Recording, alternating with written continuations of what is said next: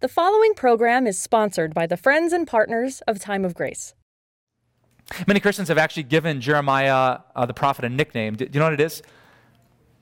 He was called the Weeping Prophet. Apparently his message was so difficult and so challenging, and so many people didn't want to hear it, that he would weep himself to sleep and say, God, what am I doing? Why did you give me this message? Which is not a common reaction in contemporary culture to that verse.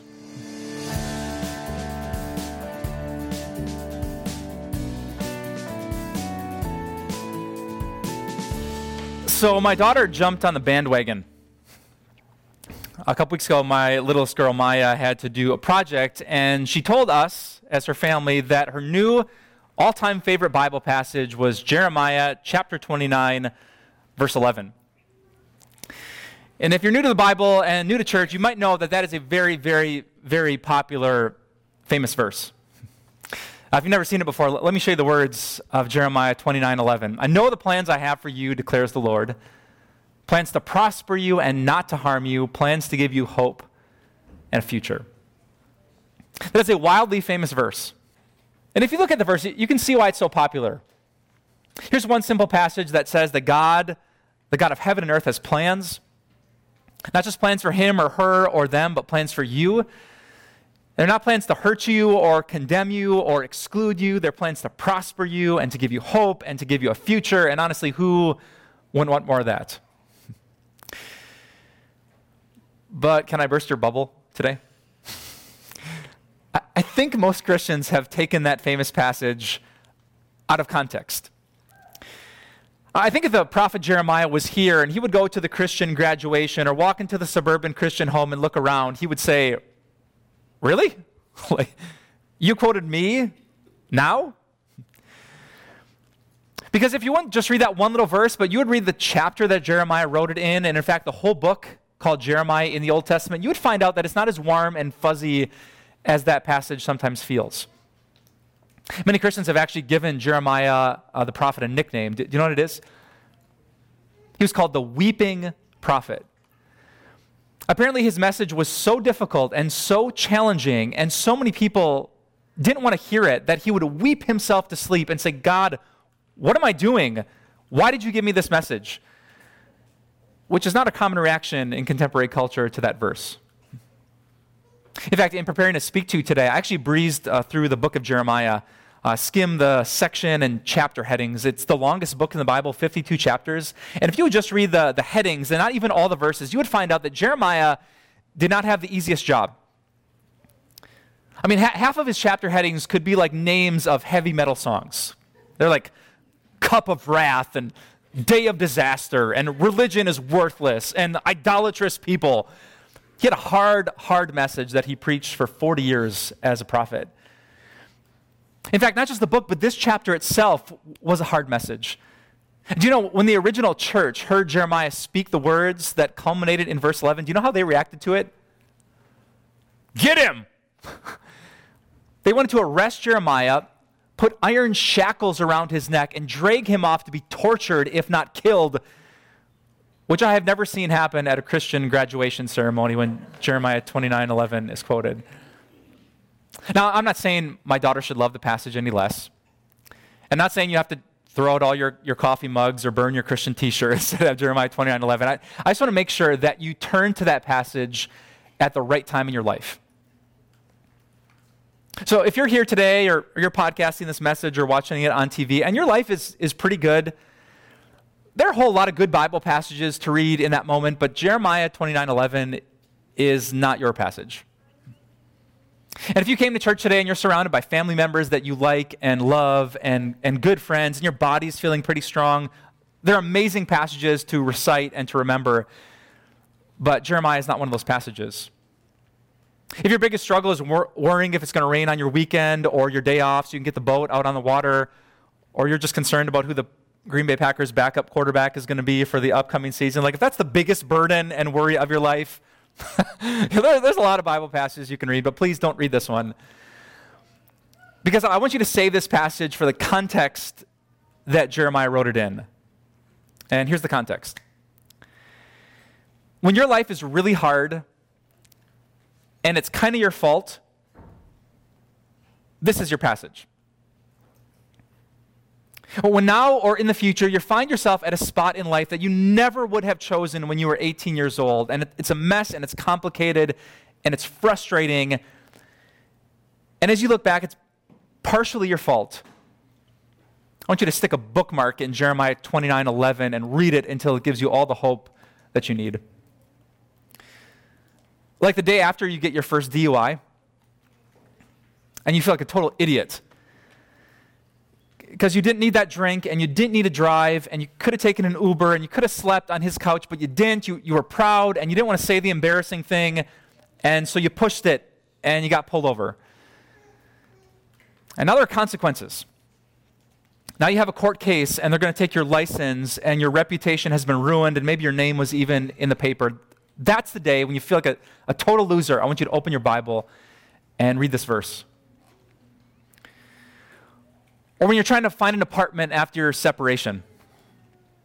After you couldn't make it work, after all the counseling, and now here you are, and it doesn't smell right, and it doesn't feel right, and you miss your old bed, and you miss seeing your dog, and you miss having your kids full time, and you know that it was kind of his fault, but it was somewhat your fault. I want you to open your Bible in that apartment to Jeremiah 29, verse 11. Or when you're in the doctor's office, and there's another medication and another prescription, and it's kind of your fault. I mean, all your life you had heard what every doctor says: you should sleep this many hours, and you should eat this many calories, and you should exercise this many days a week, but you didn't. You thought you would be the exception to God's rules of creation, and now your body is suffering the consequences. I'm betting some of you right now are in that place. There are some major regrets you have about life. And I know that all of us at some time in life are going to be in that place, so I want to prepare your heart today to plant this passage as a seed so it grows something beautiful, so you never feel like you don't have hope or don't have a future or God doesn't have great plans to prosper you in years to come. So today, let me teach you Jeremiah 29, verse 11, not just the snippet, but the context.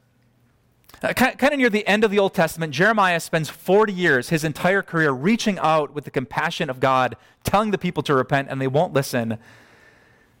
And so they go into exile during the life of Jeremiah. And that's the context.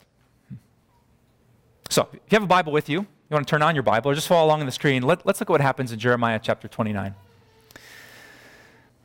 All right, this is the text of the letter that the prophet Jeremiah sent from Jerusalem to the surviving elders among the exiles, and to the priests, the prophets, and all the other people Nebuchadnezzar had carried into exile from Jerusalem to Babylon.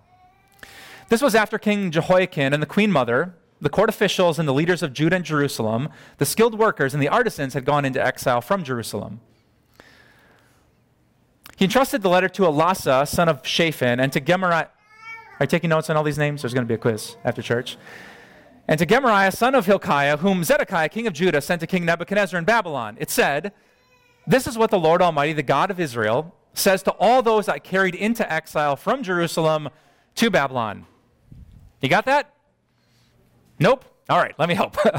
Okay, so Jeremiah the prophet is down in the city of Jerusalem, and he is with a king named Zedekiah, who will be the last king of Judah.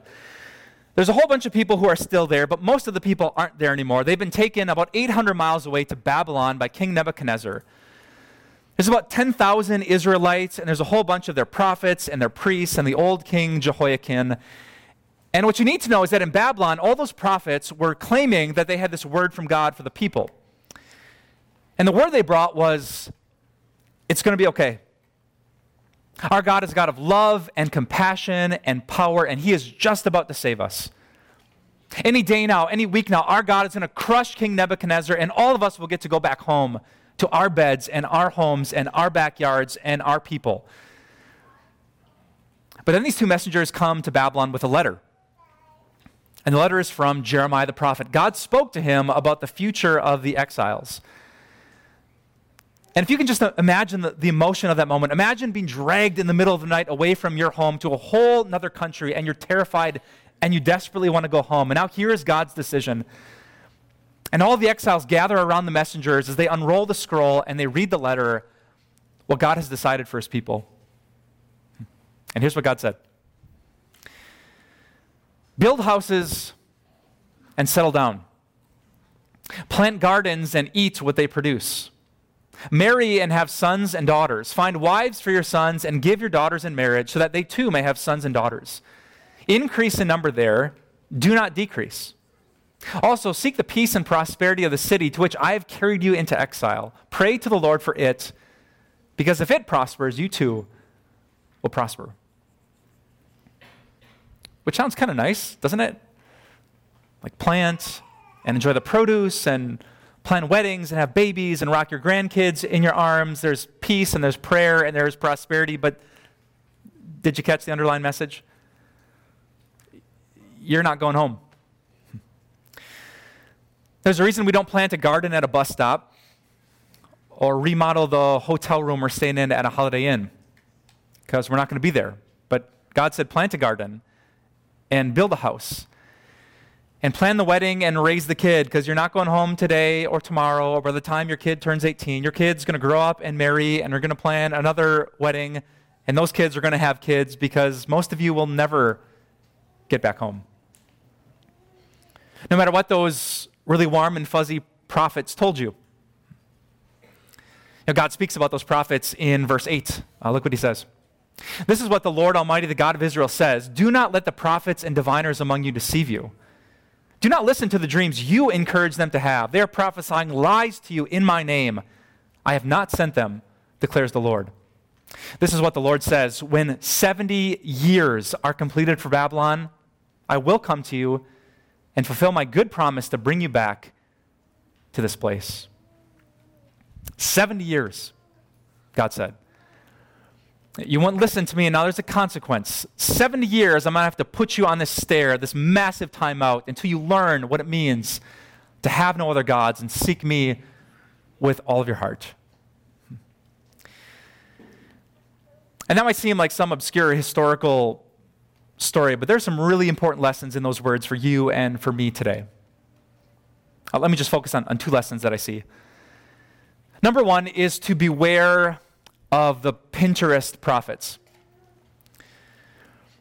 You know, in every age and in every generation, there will always be prophets, probably a majority of people, spiritual voices who speak in the name of God, in the name of Jesus, maybe even quoting a Bible passage that tell you exactly what you want to hear. Now, the prophets in Jeremiah's day did it. They said, you're fine. God loves you. You be you. You don't have to change, and God's going to save you. And it wasn't true. And I want to warn you that still exists today. Because pastors like me and priests and bloggers and Christian celebrities, we're human. So part of us really wants to be liked. None of us wants to weep at the end of the day that our work was in vain, because no one wants to hear our message. There is a deep desire to compromise the things that God says. In fact, you can always find a church and a spiritual leader, a prophet, who will tell you exactly what you want to hear. If you go on Pinterest, you will find a lot of warm and fuzzy and flowery Bible passages, but do you know what you'll never find?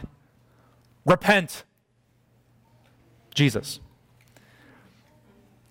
But that's what he taught. If I would never confront you and ask you to change, if I would say that God loves you just as you are and you should stay that way, the only way that would be possible is if you were already God and sinless. But otherwise, a faithful prophet, a faithful church, and a good pastor will always confront you in love. And you hope those conversations are few and far between. They are the exception and not the rule. But make sure you don't run away from those who love you and run to those who will tell you just what you always wanted them to say. Life is complicated in these changing times, but will not help the family of God and grow the church of God are people who compromise the Word of God. But here's the second lesson. That even if there are consequences, life's not over.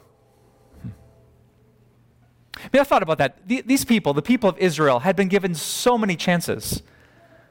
Like, Jeremiah had begged and pleaded and wept with them for 40 years, and even though they had stiff-armed him for decades, what does God do? He still reaches out. And he says, I want to bless your gardens, and I want to bless your families, and I want you to pray to me. I haven't closed my ear to you yet. God is still saying, you might be mad about the place where I put you, but I still have plans for you.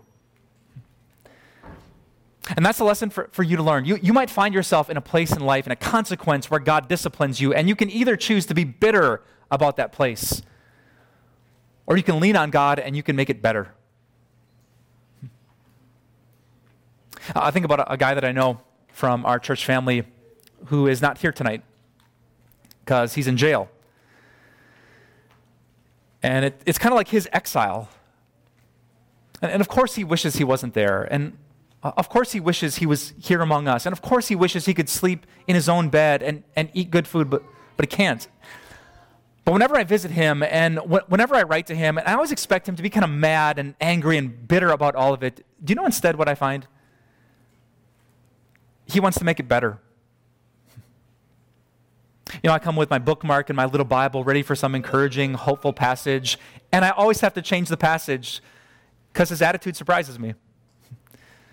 And he says, Pastor Mike, you won't believe these guys I met in my cell block, and I started a Bible study, and 3 guys came to it, and 6 more guys said they're considering it, and 1 guy's thinking about being baptized. Pastor, we want to baptize him in the prison shower. Is that okay with Jesus? Yes, that is okay with Jesus. And he gives me more joy because he's not bitter about the consequence. He's trying to make that place better.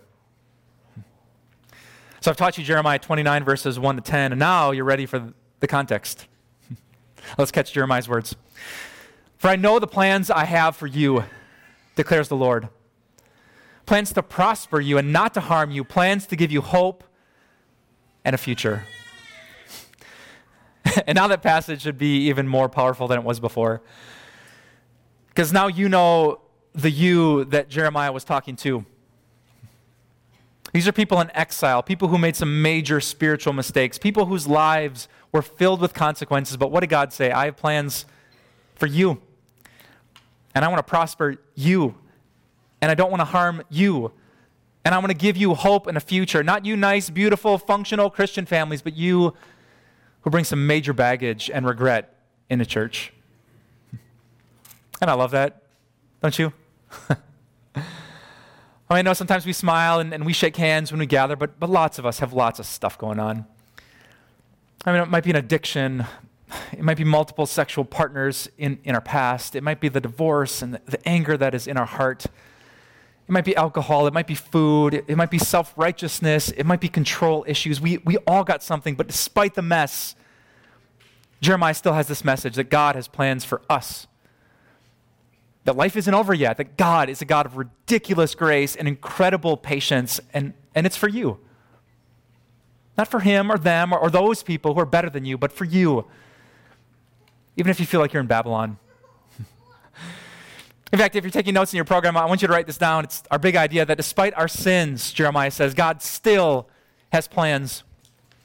He's not done with you yet. Still, there's hope. He's not finished with your story. Still, there is a future. You might think that you lost your chance like the people in exile, but God says, no. Still.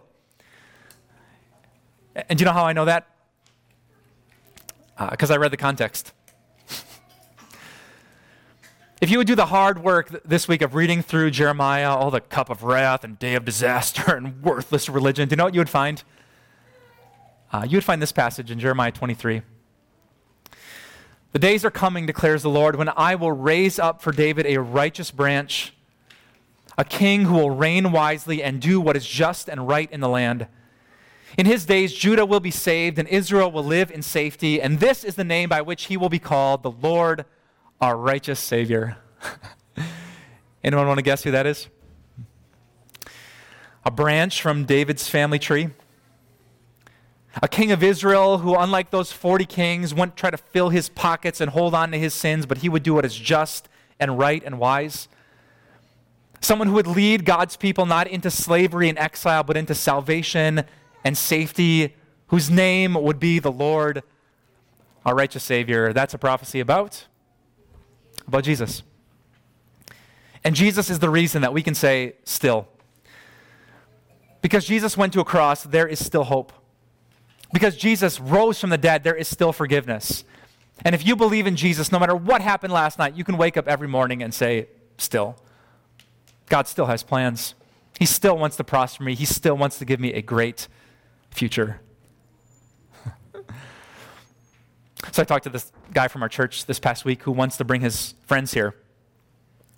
And he's part of the recovery community, and he's escaped some pretty hard drug abuse in his past, and all of his friends have used meth and heroin, and he wants them to come, but he said, Pastor, I don't want to trick them. I don't want them to think that if they come here, addiction is just gone, and one church service or one prayer or just believing in Jesus makes everything better. I want them to come for the right reasons. So what should I tell them? And maybe Jeremiah 29:11 is what he should tell them. That there is hope for addicts. And there is a future, even if there are consequences because of the past. And Jesus might not bring you home out of Babylon, that there might be a time you have to live with, maybe even 70 years there will be consequences, and yet, because of Jesus, there is still salvation. And that's what I want to tell you. I can't promise you that we can fix the marriage with all the counseling help that we can give. And I can't promise that we can fix the addiction or get you out of debt or make your family functional again. I hope we can. The Bible is powerful and effective, but here's what I can promise you. Even if it's a mess, and even if you've messed 1,000 things up, there is still hope for the people of God.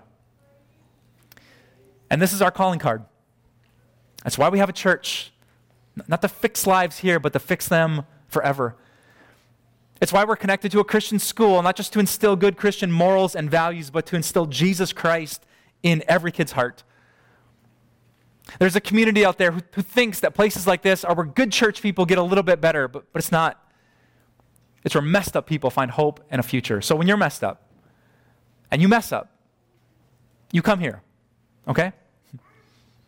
And when you're embarrassed and you think these are the last people you want to see, I tell you, they're the first people you should run to because they will bring you to Jesus. And in Jesus, there's always hope. And that's what I'm going to say on graduation day.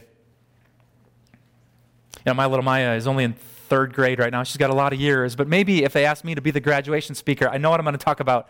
Can I tell you? I'm going to choose for my passage Jeremiah 29, verse 11. And here's what I'm going to say. God has a powerful word for us today. But it's not for you, Mr. Valedictorian, with the fancy little tassel on your hat. I'm trying not to be bitter about it when I actually preach it. And it's not for you, all you people who graduated with high honors and have great college plans for your future. It's not for you, mom and dad there. I see you holding hands with your perfect Instagram little marriage and your cheesy potatoes waiting at home for the graduation party. No. It's not for you who have cakes waiting for you with your face somehow screened, photoshopped on top of it. No, they're great Bible passages for you, but not this one. Now, this one is for you, girl back there, who doesn't get to walk the stage for graduation because you did something really stupid on prom night. This is for you.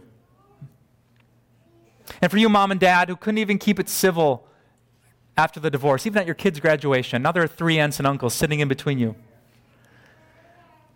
And this is for you, all you older brothers and sisters who thought you were going to change the world when you were 18 and you found out you couldn't even change yourself.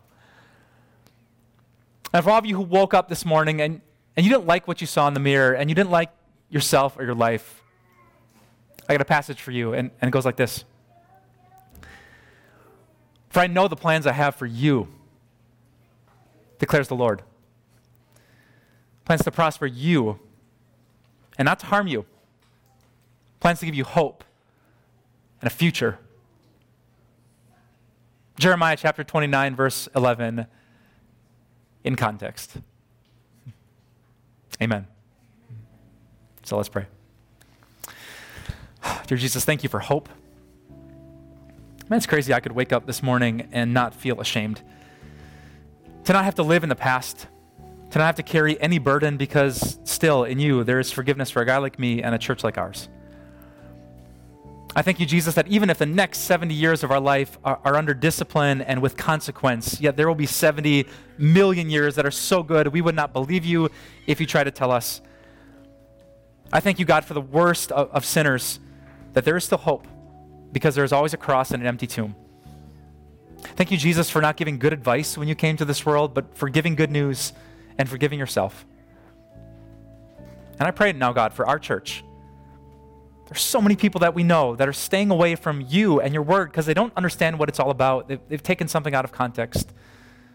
So help us to be that kind of people and that kind of church, that the doors are open wide to every addict, every convict, every person, every sinner, that they would be loved here because you love people just like that. Thank you, God, for that one word, still. And I pray against every bit of shame, every bit of guilt, every person who's carrying a burden today. Plant that seed in their heart today that it would grow into something beautiful. Still, there's hope because still there's Jesus. We pray today, as always, in his beautiful name. And all God's people said, amen. You do not want to end up like this tree, uprooted after a storm. And that's why I wrote this new book that I'd love for you to get. It's called Rooted, Your Sure Hope in the Storms of Life. None of us can prevent the storms of life. We go through hardship, pain, and suffering. But when you have good roots in Jesus, when you're connected to his word, his promises, you can hold on to your peace, to your hope, even your spiritual joy in the toughest times of life. And that's why I believe you need this new book called Rooted. This book is our way of saying thanks for your support as we connect more people to God's grace. Get your copy by calling 800-661-3311, visit timeofgrace.org, write us at P.O. Box 301, Milwaukee, Wisconsin 53201, or text the word TIME to 313131 to give today.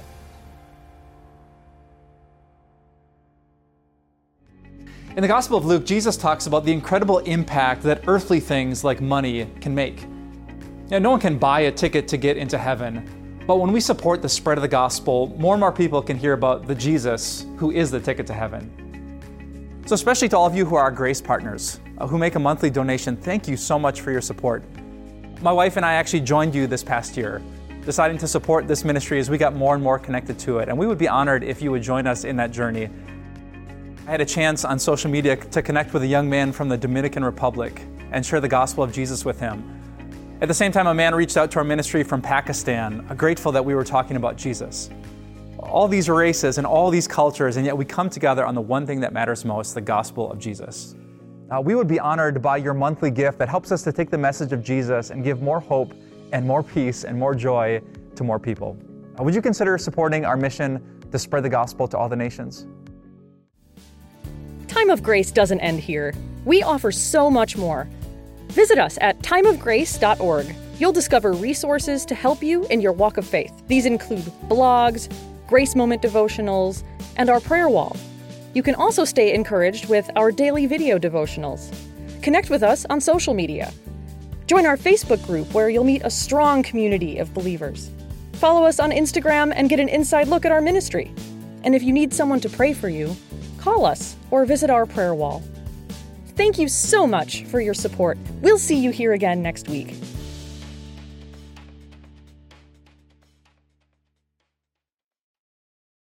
The preceding program was sponsored by the Friends and Partners of Time of Grace.